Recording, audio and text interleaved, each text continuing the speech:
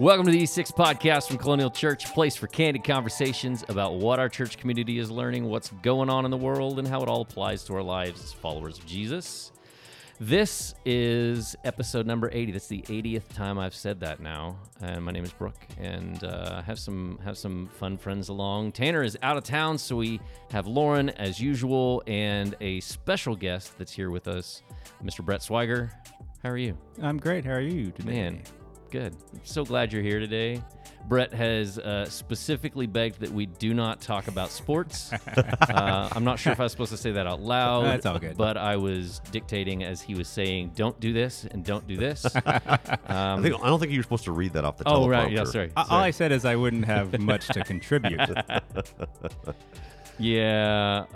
Do you have a favorite play? I'm just kidding. Yeah, it's hilarious. No, yeah. I don't know. Are you the kind of guy that says, "Oh, they started. Well, they're going to get into it." So I'm going to fast forward to the beginning of this real quick, and I can neither confirm nor nor deny. Well, but I yes. yeah, yes. he can't today because he's here with us. Well, the irony is all the people who are in Brett's camp of fast forwarding through the first few minutes aren't even hearing us right now. They're not even hearing us It talk doesn't about even matter. the fact that he is he is representing a good portion of, I'm sure, of our I'm proud of listening. those people as well. Yes, that's right. That's right. Okay, well, to dive in, because we have a lot of things going on, I wanted to go back and update us, Brett, if you or anyone who happens to be listening that normally skips to the beginning.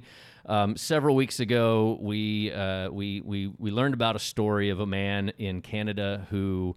Is he back again? Don't just give me a minute. Give me a second. This guy decided that he found a thing of string cheese, and he made a big banner, billboard, bought down in their main square of this city, and big billboard, and he was putting it up for trade. He knows what he has, no low balls, and it was really funny. So I've been trying for weeks now to see if there was ever going to be an update. Turns out. He's not real. The cheese was not real. Oh, no. The whole story was made up. It was an ad campaign by Black Diamond, who sells the cheese. Oh, my goodness. Yeah, and we're suckers. All these news channels totally bought into it. It turns out they got 213 million earned media impressions, which I assume is a lot. I don't know. It sounds like a ton to me, but they paid an actor to answer the phone and act like this guy and talk about trades with people. And they got more than 1,000 offers, and ultimately they were just playing on the nostalgia of everybody, saying, "Oh, you remember when we used to go to school, and you'd be like, oh, what snack do you have?" And be like, "Oh, I got some string cheese," and they'd be like, "I'll trade you my apple and this for that." And so they were playing on the. I think they meant Oreos. The people who do that with Oreos, right. not The string cheese. was Right. You're stuck with your string chease. You have the snack pack puddings. That's right. Those That's right. were. Yeah. So that was the whole thing. They and obviously, as all these media outlets totally bought into this story. Oh my goodness! And even our little podcast, we're talking about it for 3 weeks in a row. I just thought it was hilarious. It's an ad campaign. It was brilliant and smart, and it worked. I confess, I love good marketing, and by good I mean effective marketing. Yeah. It doesn't even have to be I don't think that's good. That's just silly But it worked. But it worked, and Yep. so it gets you talking. I just thought of this. I'm a big comic book fan, and Mark Ruffalo, who played the Hulk, he was being interviewed, and he's not techie at all. Reminds me of myself, and he evidently was doing some kind of Facebook Live, and did it for a while, and then he thought he turned it off, put it in his pocket, and he's on set filming the newest Avengers movie at the time, and it's on forever, and his pocket is just vibrating repeatedly because he's got many friends. He goes, I got people all over the world literally trying to get my attention, saying, "Mark, your Facebook Live is still going," and they're filming stuff. And he's like, and I'm respectful, so I'm not answering my phone while I'm working. And finally, a lady comes up to him and just taps him and says, "Turn your Facebook Live off." And he got in big trouble with the producers. I'm sure, because there was a couple things that were revealed, and he got chastised for it. That's awesome. Long story short is, after the fact, they said that was better marketing for anything we did, including the premiere of the movie. It got more traction in the media, And of course, that wasn't purposeful. Sure. That was accidental. But I marvel at effective marketing. I see what you did there. You like that? Yeah. Let's tie it all together. It's all about string cheese. So they're all about string cheese. Well, they even said, they were like, yeah, we tried to make the picture as lo-fi as possible, like make it not look great. So it was just like some random, and I just thought it was funny. And it was hilarious. Anyway, I wanted to give you an update. So are you guys snake people? No. Are you like, you No. see a snake and you kill it? Is that the only good thing a snake is worth? I don't even kill it. I run. I almost stepped on a snake camping a couple weeks ago, and you should. Well, Jessica saw me as I jumped back in the dark as a rattle coiled That's up and right. started shaking. It was an And I'm actual like, rattlesnake. Oh yeah. So And I'm glad she didn't have me on video because I probably didn't look too Too manly. too courageous. But I'm not a snake person either, but those No. who live in Duquesne, Pennsylvania, this past week have been warned by the police that they need to be on the lookout for a white python that escaped. Yeah.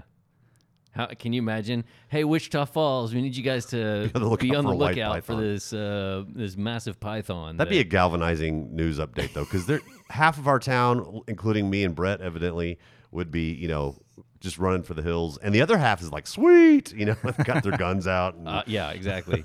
It reminds me of the Sunday morning several months back last year. I think it was maybe 2 years ago when we all got here early in the morning, and there was a raccoon in the building, like loose in the running building, down like, the hallway, and he was like up on top of the shelf and literally almost like attacked me as it was trying to get out. And that's the elder mascot. I don't. Did we not give you the memo? That's we call him Bandit. yeah. we let him in on purpose. But yeah, so the police are telling everybody you need to be on the lookout. So apparently the family members of the owner had said that Gene Simmons, the snake's name, he escaped. That Gene Simmons escaped while the owner was carrying the python around the neighborhood on a walk. Yeah. I don't get that at all. He apparently just picked it up and said, well, it's time for a walk, just like we take your dog for a walk or you push the stroller around and go for a walk. He was taking the python out for a walk. Police say it is 5 to 7 feet long. It's white and has bluish tint for eyes. Like, that sounds creepy to me. He likes taking long walks. He in likes the taking park, long walks. and So the people of Duquesne are now either like all standing on chairs, terrified that every toilet or door they open or step they take in the grass is gonna have a 5 to 7 foot long python in it, or they're out hunting it, trying to find it and catch it. I don't know. No. Snakes. I don't mind admitting. There's some things that I can feel emasculated by if I admit to. This is not one of those things. Like, I unapologetically, nope, not a fan. Like, somebody can I tell this quick story? We can even segue maybe to you being an elder here at our church, Brett. When I first lived here, and I'm from Texas, but we've been in Colorado for a long time, moved back down here. So in the first 6 months of living here, we had a snake in my oldest daughter's room, like in the house. We hear screams from the other side of the house. And long story short, I called John Renault, long time friend here, a former elder here at Colonial. He comes over. It's like 10 o'clock at night. He's asking me questions. I'm trying to identify it. I don't know snakes. I'm embarrassed about that. It turns out it's a rat snake. I forgot which kind, but it's actually good to have around, and it kills rodents. But it's in my daughter's room, and she's standing up on the bed, dancing, screaming, and so and I didn't know if it was a rattler, And anyway, Indiana Jones is my uncle. We hate snakes. Not a big fan. Just not gonna happen. yeah.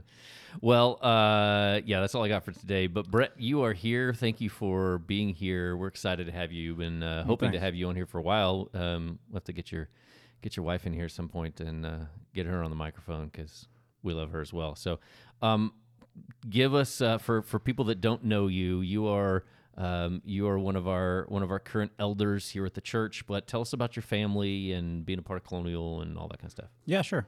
We came here with the Air Force about 10 years ago, and have had Colonial has been our home that whole time.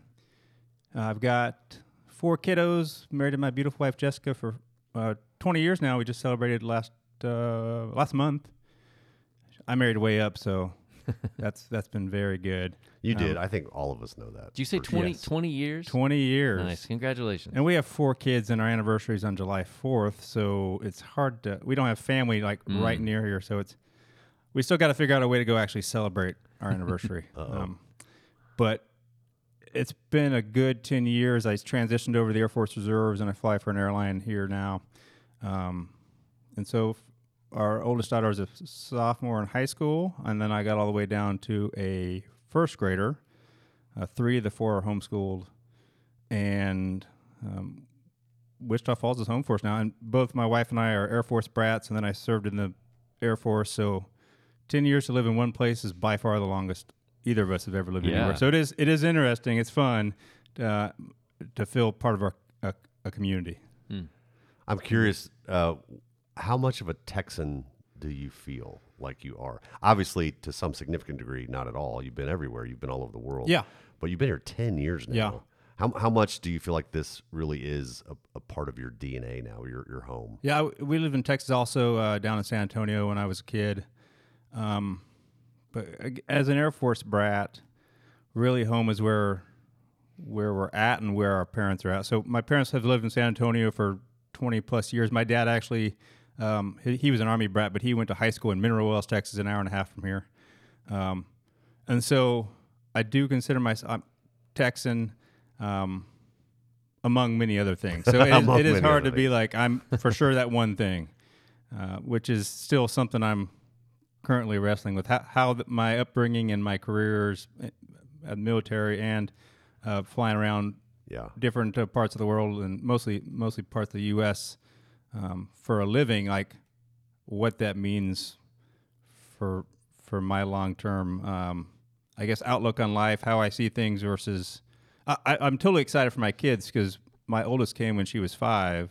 So this really is their home. This is home for her, and she wants to stay here until she graduates high school for sure. And so it'll be interesting. She's got a totally different experience than I did growing up. Yeah. But we've got pictures of her all over Europe at the Great Pyramids in Cairo, and she's all too young to remember it. But like you've also, this is part of your story too. So that's cool. It's a fun journey to be on. I've enjoyed. Even recently, we went on an elders retreat, and one of the things we were talking together about was this idea of being a third culture kid. And so without going down that rabbit trail too far, that's something you and I have in common.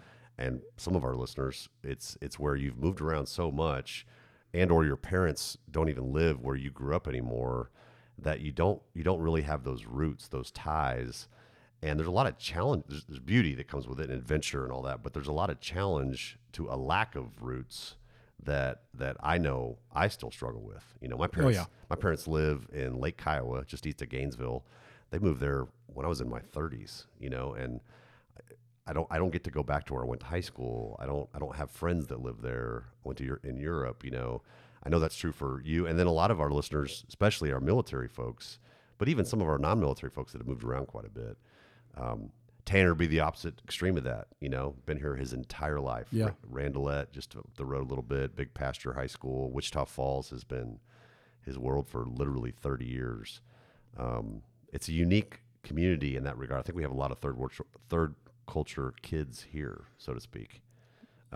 Somebody on that retreat recommended a book called, I'm trying to pull it up here because I've actually started listening to it. It's a long book. It's like 21 hours of audio.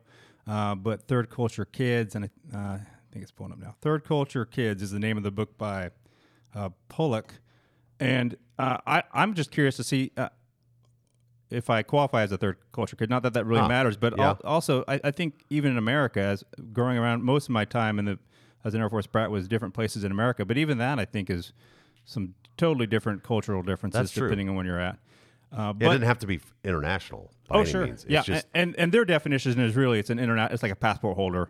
But I think some truths apply, and they're starting to get into the book of what that means for those people, because they have those people, even if they're coming from totally different cultures. This isn't just a book written to or about Americans who are third culture kids, but there's overarching trends for third culture kids, despite whatever culture they were originally a part of, and then went to. So it's fascinating. I'm just trying to delve into it again to see what I can understand about myself, about Jessica better, and again how this impacts us trying to build a long-term community in Wichita Falls, for instance. Yeah. I can see your longing. I can relate to this. You're longing for Kate, for your kids, to not experience the homelessness that you have experienced. And yet all at the same time, you cherish your memories of being in Europe, being in Egypt, being in the Middle East, different parts of the U.S. So it's a weird place to come from. I'm still learning. I'm 52, and I'm still learning about how that's impacted my worldview, and forgetting that my kids don't see the world that way. Yeah, totally. 3 of my kids say they're from Colorado still, and yet their memories are fading. I mean, they're probably 20 years from now not going to say that. We'll see. We'll see what happens. This is the stuff you fast forward through, huh, Brett? No, this is good stuff. It's more the it's about me. It's about me, so it's good stuff. Yeah, that's exactly what it is. No, this is. I did not say that. So you guys have been in Colonial for 10 years, which for a military person, my family has been very similar, and we've moved around and worked at some different churches, lived in some different states. So 10 years is a long time in one place for some of us. Yeah. What has that journey in Colonial been like for you, with different lead pastors, with a time that we didn't have a lead pastor? I think you were a deacon. Yeah. Right. And then becoming an elder. Like, what has that been like for you guys? So, I think it's been a steady, growth, I think, and I hope my whole life is on a trajectory towards being more and more the person that Jesus wants me to be, right? But I do see myself as hopefully a closer person to Jesus than I was when I showed up 10 years ago. And we definitely learned a lot when Jim was the lead pastor. And in the interim, I got to be on the pastor search team, bringing Lauren on board. And then it is partially your fault that I'm here. Yeah, it's good. Let's make that clear. I own that, Lauren. No, it was a good experience, but also a very challenging experience because we didn't want to. We felt like, hey, this small group of people that were just kind of put together in a room together by the elders. Hey, go and figure this out for the church. we don't want to mess this up. But again, I think it was a great time of being like, what does God want for us? And out of that has come the vision from the team that met together. It's been 3 years now. 4. I was 4. Wow. Yeah. Okay. Time flies. I was a deacon for maybe 2 years, and then asked to step on as an elder. And through that, again, I think I actually we'll talk about Unoffendable here soon. But I actually read this book. I forget when it exactly came out, but around the time, and not soon after it, the author released it. And just having that posture of not being offended, of not trying to have my own way, of realizing that I'm not in control anyway, I think has helped me. I'm still not the patient person that I imagined myself to be. I'm still not there yet, but hopefully through the last 10 years of walking out community here at Colonial, I am continuing to grow. That's my prayer for myself, my family, and the rest of us here at Colonial. Let me put you on the spot, Brett. What does it mean to you, especially for a lot of our folks that understandably don't even know what the office, the position of elder is, from Scripture, the way we see it here at Colonial? What does that mean to you to be an elder? What's your understanding of that role? And I'll go ahead and double down with what's been hard and or really good about this experience for you. Yeah. First off, coming from a military background, what I want to see an elder is definitely not is being the take charge kind of, this is how it's going to be. We're going to take this hill and it's my decision. Like chain of command. It is not that. And I forget where I heard this, but probably in the last 6 months or a year, I heard someone relating an elder to being not a shepherd of the flock, if you will. That is one picture the Bible paints, but I think a better illustration there would be as a sheepdog, or I'm still an elder's job is really to help protect the flock, to pray for the flock, and by flock I just mean the people who call Colonial home, because all through Scripture, a flock is kind of referred. God uses the shepherd and flock metaphor to speak to a culture who understands that, I think, more than we do. But it's just the body of believers moving in the direction. And so I don't just like Jesus tells his disciples, like, it's not about when two of his disciples like, hey, who's the greatest among us? Like, can we sit at your left and right sides? And he's like, the greatest of these is going to be the least of these. So it's really walking out Christianity, but especially in a role where we've seen so much news within the last several years, where church leaders have abused their power. Right? It is not about a place of power. It's reminding myself I'm serving from a place of weakness, of brokenness. I don't have my act together. I don't know all the answers, but I have a relationship with our Lord and Savior who wants what's best for his people. So I really see the role as a group of people who are just trying to help where we need to be faithful, where we need to improve, how we can better serve our community to be in that vision of continuing to make disciples here in Wichita Falls and across the world. I'm not fishing for anything. Anything come to mind about just your experience in general? You've been an elder. I should know this, but you've been an elder for a year. Yeah, it's 18 been months? almost a year and a half. I want to say now. Yeah. To the folks that have no clue what that experience looks like, how's it been for you? It's been, again, a growth experience for sure. I came in thinking, hey, I've got some great ideas, and I think I can help in some ways, which I still think is true. But more than that, it's there's four of us elders: Pat Page, Doug Marchand, and Lauren and I, and it's really the four of us just seeking the Lord, seeing where He's speaking and leading, and being slowing down and not rushing into a bunch of quick decisions. It's about being still and knowing that He's the Lord. It's about, I've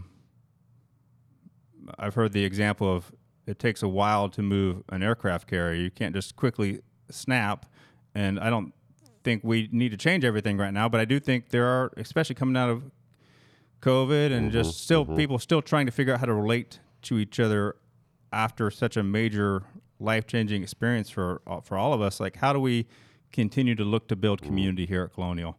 So that's still my heart, is how we can continue to improve here at Colonial with our community building, with us all feeling more connected and more known with each other. Yeah. But I also have realized over the last year and a half that we see things differently, even as elders. Like, we pray for unity all the time, but we still need to be still. Know, like, where it's the unity that the Holy Spirit, that Jesus and God are showing us, that they're modeling to us. Like, that's the unity we're looking for. We're not just trying to be unified just for unity's sake.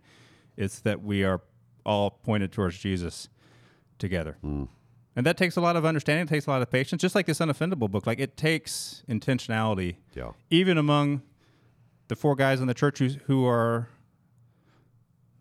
eldering. Yeah. Which is, it's a good reminder that it starts with us first as the underdogs, or the sheepdogs, if you will. Not underdogs, sheepdogs. And we should all look at ourselves as underdogs. Jesus is our champion, right?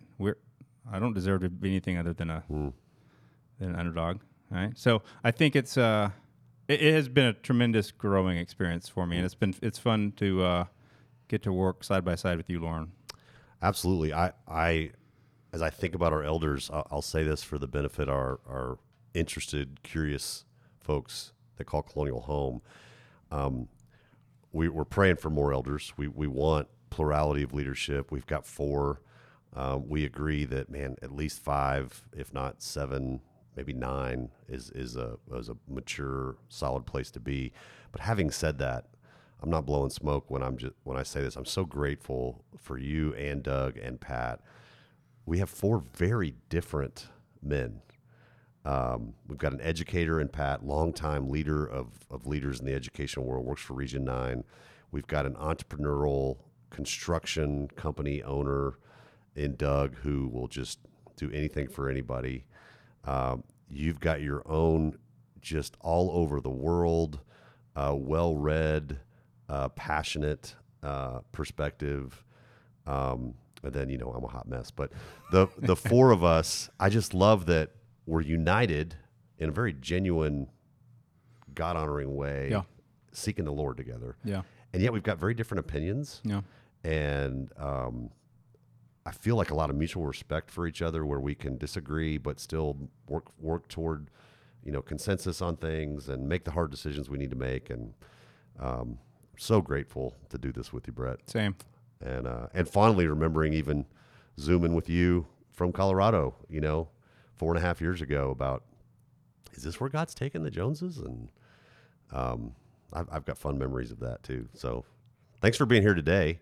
I love that you read. You want to go into the book, maybe? I love that you read this book, Unoffendable, years ago. I was looking; it came out in 2015, so it's been out for a while. You read this before you met me. You probably had just met Brooke. Didn't you come in 16? 15. 15. I love that somebody gave this to me, as we've talked about a couple weeks ago, and I put it on my shelf. About a year and a half ago. What are your thoughts in general about Brent Hanson's book, Unoffendable? What before we get into maybe some of the meat of a few chapters? Yeah, I think overall I was attracted to it because I heard about it, I think, from him. He used to be on Air One as, I think, I might be wrong, but maybe the morning DJ, and him and Sherry, his producer, who's essentially, I think she plays the role of producer, but she was also like his co-host, if you will. But they both had I'm not really a talk radio type person, but they were just super engaging. He seems real. He has a level of, I think, Asperger's that he openly admits. Like it was a struggle for him, even now. I think just to not feel socially awkward, and I think he talks a little bit about it in the book, if I remember correctly.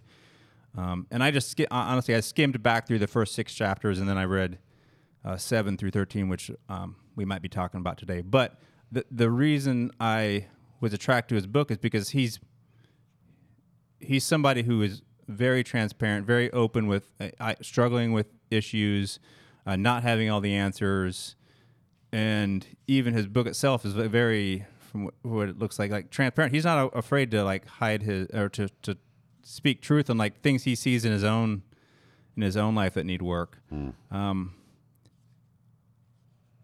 And to realize that he has what a lot of people would consider disability, and he still, while he struggled with it, he still still went in a direction in his career where God has used him in tremendous ways, and hopefully spoken to other. I remember after reading this book, I happened to be sitting in the back of an airplane with somebody, and we just struck up a conversation. He was a younger guy, and he basically was saying he didn't know what was next because he suffered from an Asperger's-like disorder. And I shared with him about Brant Hanson's story, and he was like, "Oh, really?" So this guy, I don't think he was a Christian, but I'm like, "There's this guy who wrote a book. Check it out, or look at his radio show." And he's done a lot with Cure International, which is a aid organization that used to do a lot in Afghanistan. I don't know what they're doing recently, but just an interesting guy who I think is on the mark with the topic. I think he wrote this again 5 or 6 years ago, and our culture has just become more and more offended. So I think it was a very, very timely book. Yeah. And I think I'm very glad that I read it when I did, because hopefully, again, I am offended at times, and I do overreact, and I do get angry, but it's a fantastic reminder of that's not what we're called to be in Jesus. Well, as we dive into the book here, this is our third week to talk about this book, with a couple more weeks to come. So if this happens to be the first time that you're listening and you're in the middle of the book, you can always go back and listen to the last couple of weeks as we started off. But before we dive into the 7 through 13 that we were talking about this week, we had a question come in about the podcast last week, the episode, and so I want to hit that first before we dive into this. So this question comes in and says, so calling back to last week's podcast, how do you not confuse joy with happiness? There were some things that were mentioned in the podcast as helping bring joy, like next summer's vacation or Dr. Pepper, which might be things that are considered to make you happy, but not necessarily result in joy. So how do you tell the difference between the two? The first thing that comes to mind is, I think it's James 1, where James says to consider it pure joy. And I don't have the verse in front of me, but essentially, consider it pure joy, my brothers, whenever you face trials of many kinds. And then he goes on to list a list of virtues that come out of those trials. And it is a passage on being able to suffer and suffer well, and not just suffer for suffering's sake, but suffer for the cause of Jesus, to bring about the glory of our Lord and Savior. So right there, it's just so obviously not the same thing. Not necessarily. I'm not called not to be necessarily happy. Feel good in the moment. Right. I'm called to be It's a deeper, joy-filled. more deeply rooted. That's the first thing that comes to mind when I think about comparing joy and happiness. Is happiness could be the taste of Dr. Pepper on my tongue. That's just instantaneous. It's just for a second. It's not deep rooted. Joy could be Paul in prison. You know, when he's not where he wants to be, he's not doing the things he wants to do. He doesn't have freedom. And yet he is so deeply rooted in his identity in Christ and his purpose for living that he is talking about joy, and it doesn't make sense on the surface. So that's the first thing that comes to mind to distinguish. Sometimes it's easier to say what it's not than what it is. That's good to go, I think, right to James 1. That's a good call. I think when we were talking last week in context, if I remember right, about specific, in the spirit of finding or choosing gratitude, I think was the context, and how that diffuses anger, diffuses being offendable. That's where we got into a little bit of, man, we've got to pursue the things that bring us joy, focus on the things we should be grateful for, and we went down this, bunny trail of fun things to do, even maybe even to confuse. That's where we confused maybe this question asker is, that sounds a little more like just pleasure, which is where it really gets messy for me. If I can almost backtrack a little bit, is there's a fine line between joy and happiness also, in that I think sometimes as Christians, we see things that are pleasurable and we think that's a bad thing. I think in some ways you could go right to the subject of sex.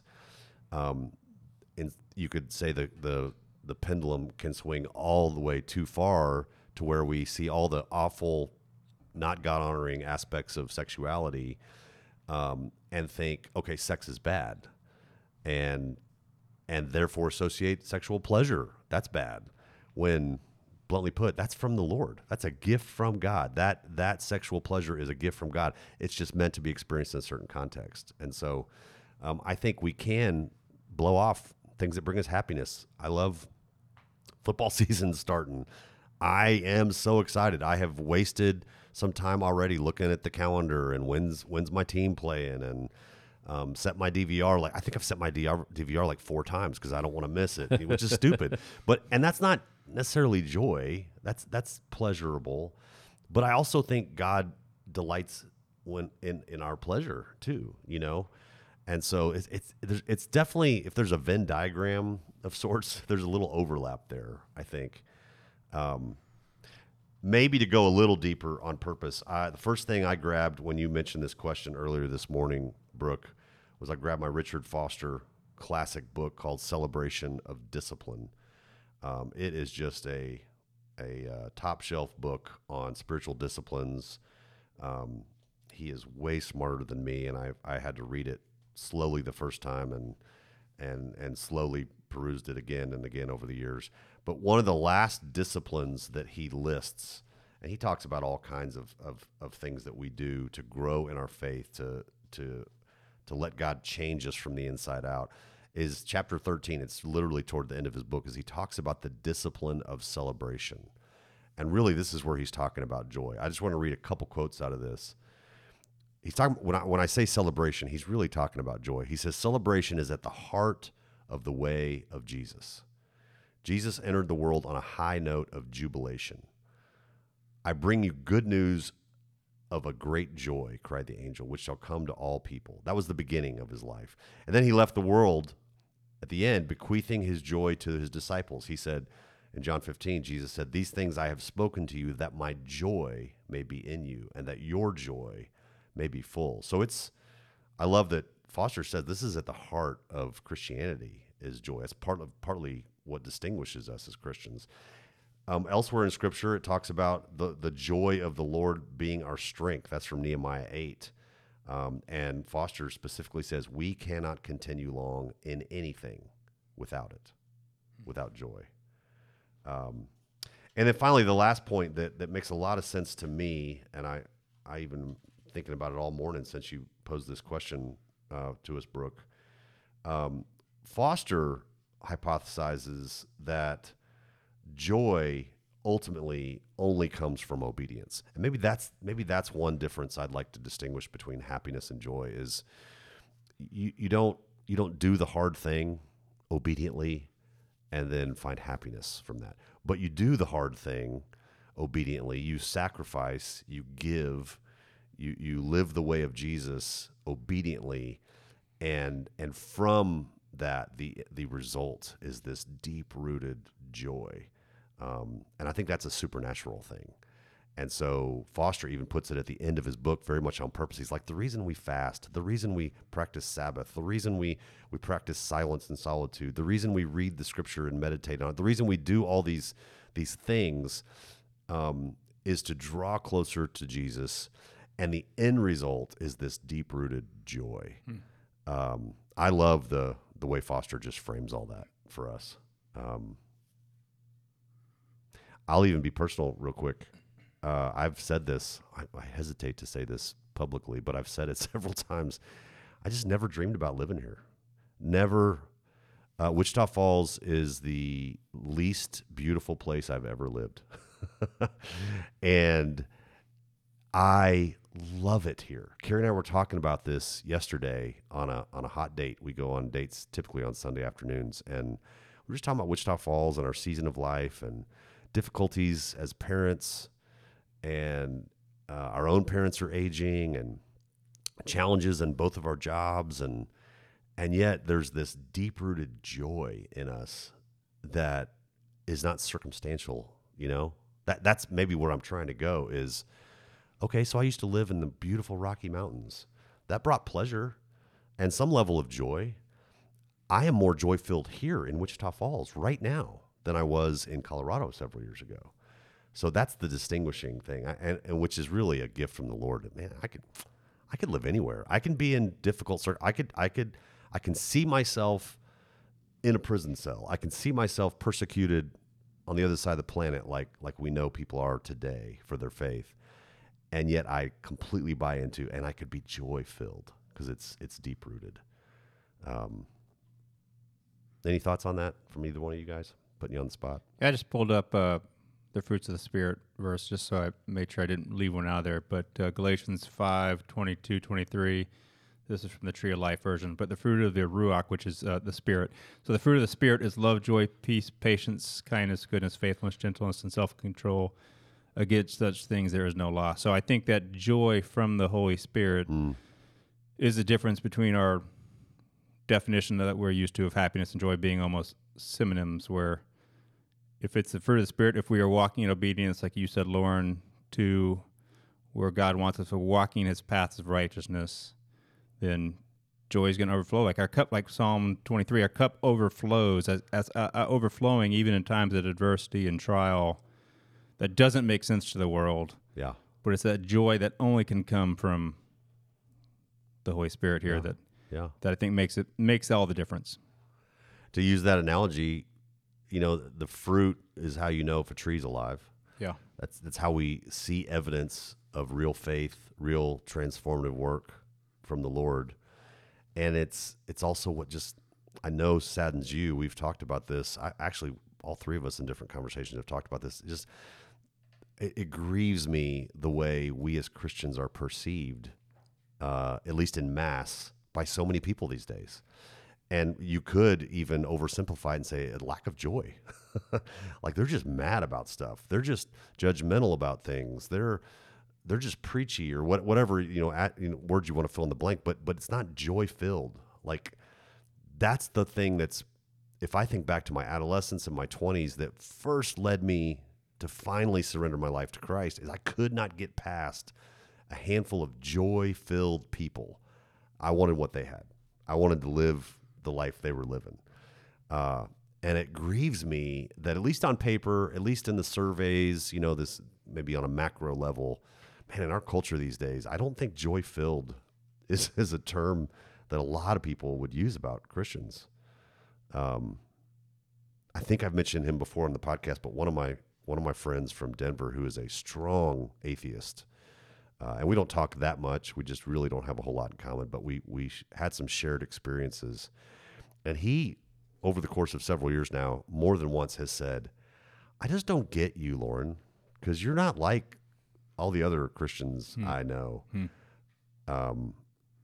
But unfortunately, I'm an outlier to him. He's overwhelmed with a lack of joy, I think he sees in people. So that's probably about as good a segue as we can get to this Unoffendable book, is what does it look like to live a life filled with joy and not being offended, being angry all the time. Well, and if we dive into chapter 7, one of the things that Hansen talks about was that Jesus didn't ask us to. You talked about this on Sunday as well. He didn't ask us to be to stand for truth all the time. That's not on everything. It's not our goal. That he asked his followers to go and make disciples and make other followers, and that takes patience and time. Where we like to, we tend to jump onto that like circumstantial things, or that's what makes us happy. Not that we're going to take the time to sit down with somebody and go through those ups and downs and show them joy in life. And so I think it's really interesting just to bring that out of. This is a choice. It's, you're choosing to follow Jesus. It's not like, I decided to follow Jesus and now I have all of these things, right? We talk about the prosperity gospel and how detrimental that can be if you're doing this because you think you're going to get something flashy or whatever out of it. But and then when we have that kind of a mindset, we forget that we are here to live life with other people and go through things with them, so we can show them, as you were talking about, being that outlier. And unfortunately, if we live in a world where a handful of Christians are the outlier, then we're the outlier in the Christians, not the outliers in society in general, where I think that's what we're supposed to be called to be. Absolutely. I love it in chapter 7 and even into 8. He talks a lot. He even went a long ways on talking about rest, and just to contrast how worked up we can be. I even feel it physically when I think about being angry, when I think about being offended, being upset. I feel my muscles tighten. I feel my brain kind of stress out a little bit. To contrast that with the freedom that comes in that joy-filled life, in that unoffendable living. He talks about rest in such a beautiful way. And I love on the last page of chapter 7, page 52, he quotes, Jesus saying, if we come to him, he will give us rest. I love his honesty. He's like, man, when I was a kid, what in the world? What's he even talking about? Because he just looked around and saw church people with a lot to do. But he talks about, growing in his understanding. And I'm going to read part of this. He says, now I understand that Jesus was talking to a weary, religion-soaked people. They'd been given so much to do and so many rules to follow. So many rabbis had expounded so much the right ways to do things. And Jesus was saying, My way's easy to understand. Kids understand it. It's you adults and, quote, experts who like to make things complex. I love that. He just speaks of the relief of religious burdens that I think I've shifted my thinking right alongside Hansen, the author, that I think Jesus was talking to us religious people when he said that. Man, you guys need to loosen up your grip. Ain't you tired? That's the title of the next chapter. And it does grieve me. In fact, I want to put you on the spot here, Brett, because I think you try to live into this more than most of my peers. You know, he starts out chapter 8 in this culture. If you live a restful life, you'll freak people out. Yeah. What does that look like to you as a follower of Jesus who's still growing, I'm sure, in this area? You and Jessica, I know, try to do this together. What does it look like either flat out to practice Sabbath specifically, if you want to go down that road, or just to embrace this countercultural, rest-filled life that we see in Scripture that God calls us to? Yeah, let me just caveat this with I've got a long way to go here. I hear that, yeah. I love the idea of Sabbath, of taking a designated rest where you disconnect, you spend time with your family, and it being just like the Jews practice from sunup or sundown on Friday night all the way to sundown on Saturday night, if I'm saying that right. So about a 24-hour period, right? And how to also, it'd be easy, I think, for me to do if it was just Jessica and I. I'd just be like, Jessica, we're just going to turn things off. We're going to because we both are readers. We both love just sitting in nature and just slowing down. But it's not only our culture. We have 4 active kids. Right. And so how to do that well with people who don't know how to sit still for more than 12 or 13 seconds. You know, Brooke and I both get it. I just realized there's 12 children between the three of us. We've got ourselves a football team, don't we? With a sub. So I think there is something to it, though, for sure. Not Jesus for sure talks about Sabbath, but this, remember, is part of the story from the first pages of Genesis. God gives the Torah to a people who have been in slavery for 400 years. Do you think they got a day off in slavery? No, I don't think so. So he gives them, hey, here's a picture of what creation looked like. I spent 6 days creating. On the 7th day, the one Jewish perspective is he actually created rest, so he's actually still in a creative of rest, but he rests on the 7th day. He doesn't need to rest. He's God. He models it for us, and this also isn't the law he's giving to the nation of the Israelites centuries later. He's saying, hey, that. Humanity. Yeah. Humanity. I'm I want you convicted to, about that, by the way. I want you to it's rest. It's not a Jewish thing. I used to say, oh, Sabbath, that's a Jewish thing. No, it predates Judaism. Yeah. It's So a humanity thing. How we wrestle with that. And I also, I brought this book just to be able to not reference, but to say, it's called Finding Messiah. It's by, I think she's a doctor, but Jennifer M. Rosner. She's a Messianic Jew. She has a chapter in here on Sabbath. And one of the things she said about Sabbath that resonated with me is, I'm definitely not the, I worked, I was in Costa Rica on Saturday and trying to find my way back into America. So I'm not saying I'm good at this, but there's something to, I think, this Jewish mindset where they actually say there's something eternal in that time of Friday night to Saturday evening at sunset. Just like the temple for them was a place of sacredness, of holiness, they see it as that time is also a sacred time. So slowing down, disconnecting. They don't. I learned recently, like an Orthodox Jew doesn't even write on their Sabbath because that's a form of creation. They are supposed to rest from all creation to be able to lean into the rest, knowing that God is enough. And Hebrews, just to paraphrase, the author of Hebrews basically says, hey, you Gentile Christians, Jesus is your ultimate Sabbath rest, right? To maybe just paraphrase that a little bit. So how that actually pairs with an actual time period of Sabbath, I think there's something to both, but also realizing that me as a non-Jew, if I don't take my Saturday off like I didn't last Saturday or most Saturdays, it's okay. But to have some time every day, especially every week, to slow down and be like, I don't need to be producing right now. I don't need to be, maybe just a lot of times I think Sabbath, like, I'm going to just turn the TV on and watch something I want to watch. That's not necessarily Sabbath either. That's like, I'm still trying to feed something. I'm still trying to entertain myself or like fill a hole, where really God's like, slow down, listen to me, be still, know that I'm God, and give me some opportunity to speak into you, harried, busy, stressed out person. I'm still wrestling with all this. I hear that.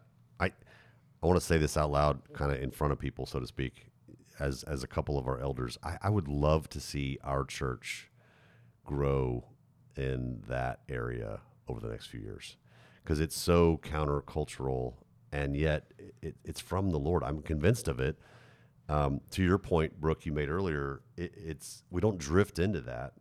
We have to choose to live that way, you know. And so even quote page 56, he says, the trouble is the current of our culture is so strong in the other direction. We have to actively choose a way to live, because otherwise we'll simply get swept along, hurried, stressed, status-driven, easily angered, and opting for madcap busyness without even knowing why. Living the usual way, we're prone to offense simply because people can't help but stand in the way of what we're straining to get. Jesus tells us to resist. He tells us to deny ourselves. So this may sound like a leap. Like, why are they talking about Sabbath? Why are they talking about rest when we're talking about getting angry and being offended? It's linked together. The freedom we find in Christ and living unoffendable lives, joy-filled lives, there's payoff. Shocker. God wants more for us. He wants what's best for us, and he wants. I think rest is right there on that short list of things he longs for us to experience. That instead we're just tightening the grip on the steering wheel, so to speak. What about you, Brooke? What else? Keep going. What else jumps out of the book for you, brother? Well, so just to stay here in the same chapter. On page 59, he starts talking about the pie chart life, and when he was in middle school and trying to figure out, or teaching how do we really kind of follow Jesus. And it's like, okay, well, he does what the Pharisees did, right? It was like, here's all the rules and all the ways to do it. And so if you just do these things, then you've done it. You've succeeded. And then I think you can jump forward to chapter 10, where he's basically doing what you did on Sunday, right? Here's all the reasons why I am awesome, and I have followed these rules, and I've done all these things, and ultimately, what does that come down to? And his list, by the way, was much more impressive than mine. I have cussed less than you have. I have exercised far more than you have. I'm more discerning. I've been drunk less. I've done less drugs. I've done more for the poor, right? So he's listing off all these things. I've baptized more people than you. Here's all the reasons why you should think I am awesome. And then to get down to the end of it, and he says, just to read his humor here, he says, okay, so now here's the question, to be honest. So what do you think of me now? A, I'm incredibly impressed, Brent. You're amazing. I want to hang out with someone as inspiringly clean living as you. Or B, maybe you mean well, but I kind of like to punch you in the face. Or C, there is no kinda, I just want to punch you in the face. Or D, seriously, Brent, I'm coming to punch you in the face. So it's like this whole idea of God didn't call us to the pie chart life. To go back to chapter, I think it was chapter 7. Or chapter 8, he didn't call us the pie chart life. He wants us to know. He wants to know us, and he wants us to know him. He wants us to know him and want him, not just ideas or abstractions, or as we talked about, the rules of following him.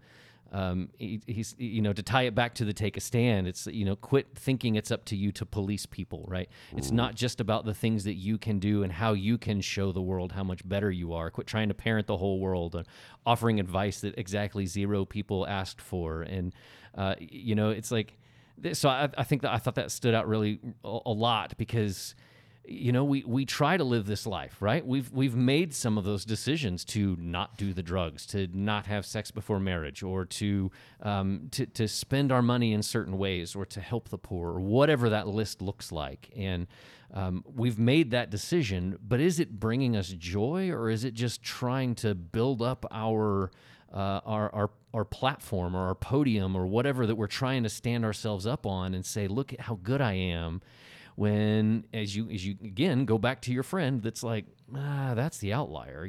Everybody else seems to be building up their podium, but it's the ones that are not. It's the ones that actually are making a connection with people. And so that was just something that over the course of a couple of chapters just really started sticking out to me. It's like, man, we're so... we talked about self-righteous, being self-righteous. We're mad about other people's sin. We're not mad about our own. And so when we're constantly trying to build ourselves up as being the standard of living, and not just realizing, man, we suck at this too. I think with that list in mind and with that propensity that you just explained and reiterated from the book about how we can mistake our morality, trying to puff ourselves up, trying to make ourselves feel better, trying to earn God's favor. I want to jump on one particular story that he shared that I'll even say as a pastor here at Colonial, I want so much for us as a church. Do you guys remember the dumpster pastor story? Oh my goodness. I love this story. If you haven't read the book, let me paraphrase the story he tells in chapter 9. He goes back to a time that before the internet, not that long ago still, and a pastor had a secret habit of looking at adult magazines, pornography. And at one point, his wife left for a few days on a trip, and he got his magazines out of hiding and just dwelt on that. And then he was convicted and just felt awful about it. And that's what shame does, and guilt, and maybe even conviction from the Lord. And he threw all the magazines in the dumpster. But then before she got home, if I remember the story right, he wanted to get him back out. And so he finds himself trying to find, it's just a sad, pathetic story that if you can't relate to specifically, we can all relate to in the way sin entangles us and draws us back in. And the story is that this guy falls into the dumpster, breaks his arm, and can't get out. And what a metaphor. He's trapped in a dumpster with junk all over him, including these adult magazines. And this is how his wife finds out about his secret sin. And I just want to read this part toward the end. He says, since hearing that true story, I think about that guy sometimes. This is on page 64. Honestly, I don't think about what a loser he is or what a hypocrite he is. Instead, I wonder if he's still married. I wonder if his wife forgave him.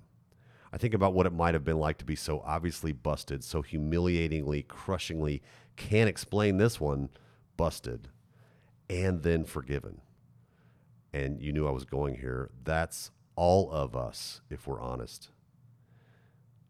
It may not be pornography we're talking about, but in one way or another, we're all the dumpster pastor. I found myself wondering what it would be like to be part of a church of nothing but dumpster pastors, people who know they've been caught, their lies exposed, and then set free. I think it would be a very, very fun, free, joyous church. Oh my goodness. Like that, I just stopped when I was reading that the first time, and even as I go back and relive it, I'm like, yes, that's when we experience the grace of God for ourselves, it changes the way we interact with people. It changes the way we judge or refuse to judge people around us. I love that I do have a taste of that here at Colonial. I don't want to remotely imply that we don't have grace-filled people extending grace. I have tangibly experienced that with a number of people here at Colonial, and all I want is more of that. I want more of that for our people. I want more of that for people who have not yet come to Colonial, come to Christ.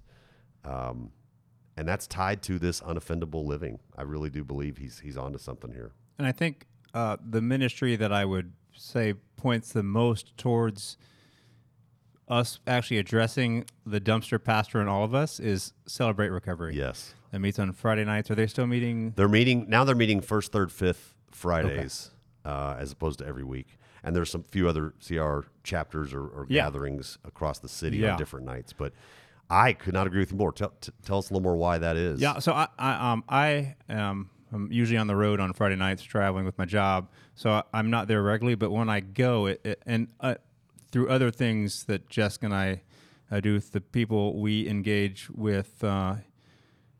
It's the person who is willing to walk into a Celebrate Recovery or Alcoholics Anonymous or a recovery ministry or Faith Refuge, Faith Mission, the Hope Centers here in town, not because they're being forced to, which may be a good thing in some situations, but because they are like, I know I need help.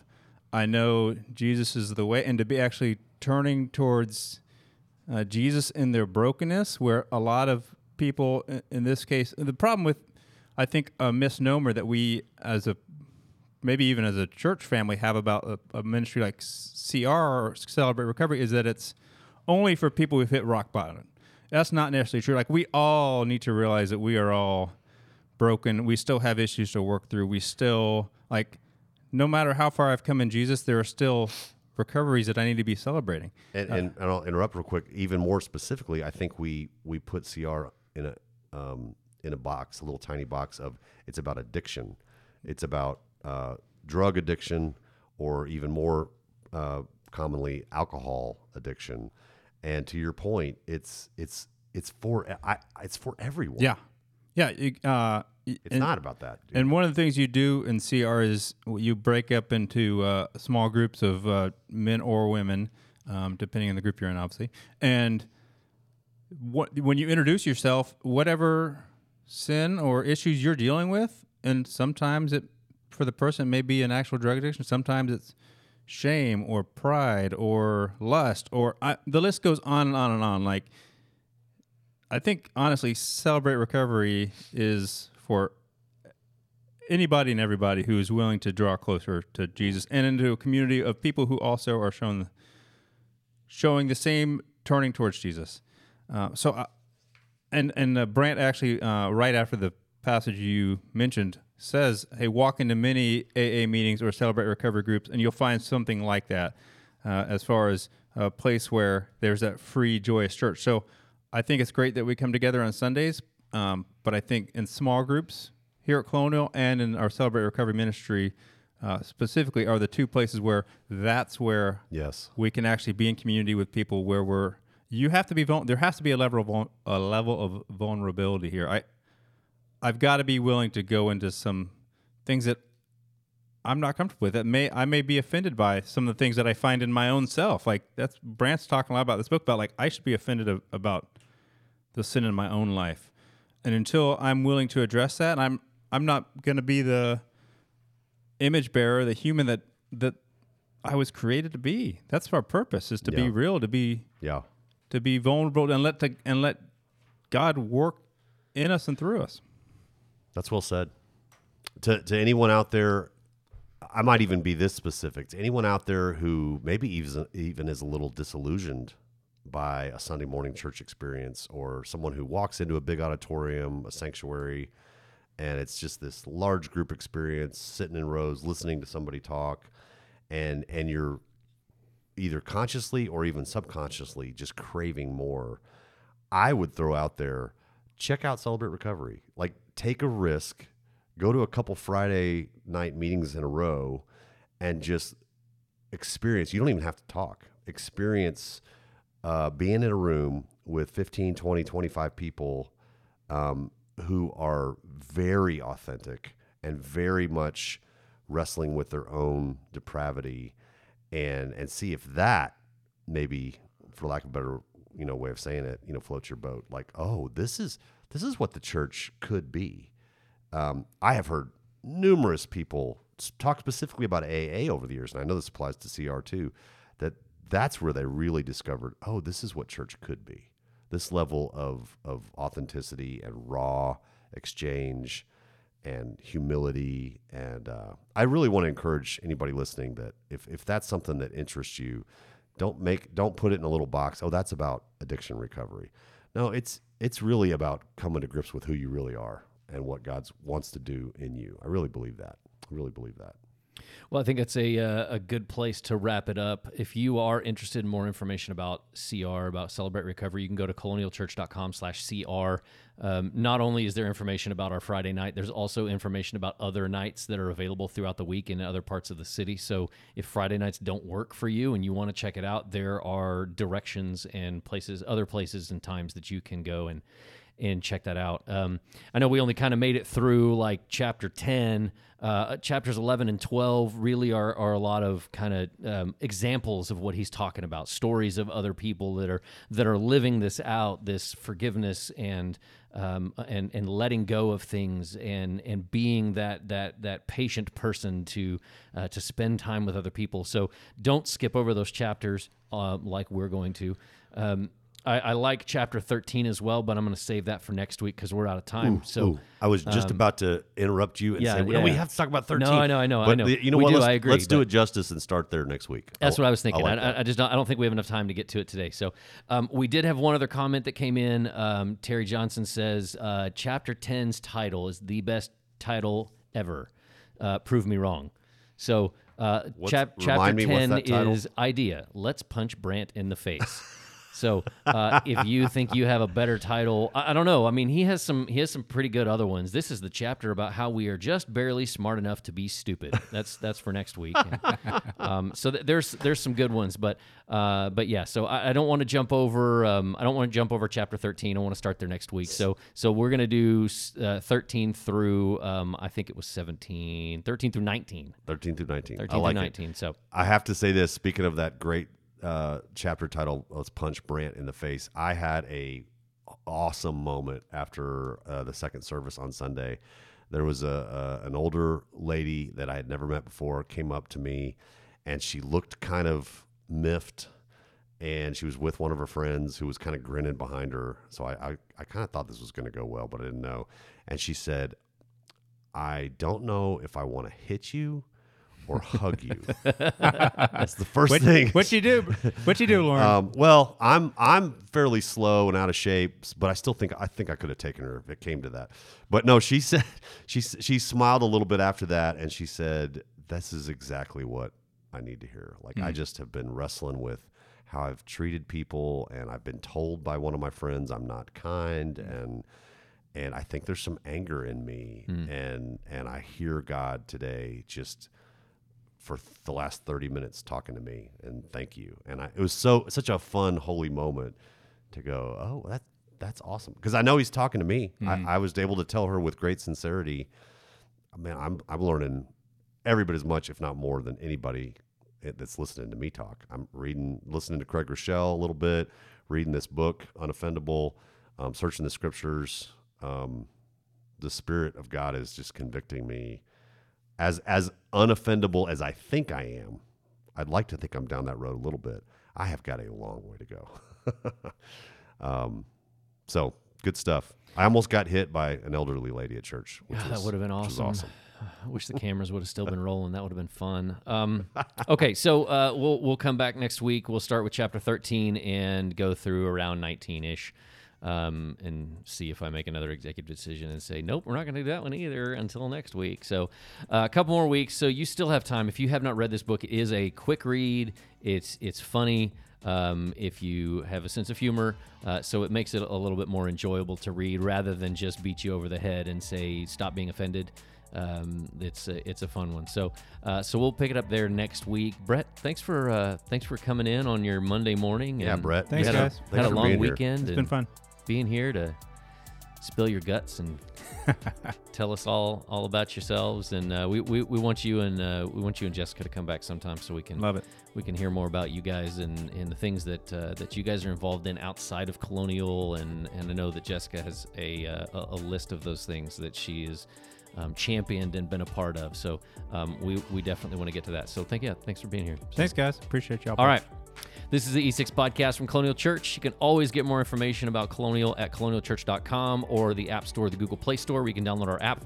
We would love to hear from you, so if you think you have a better chapter title, we'd love to hear that. If you have questions or thoughts about the book and you want to hear us talk about those kinds of things, hit us up. Let us know. Podcast at colonialchurch.com. Thank you for listening. We will pick up our conversation again next week.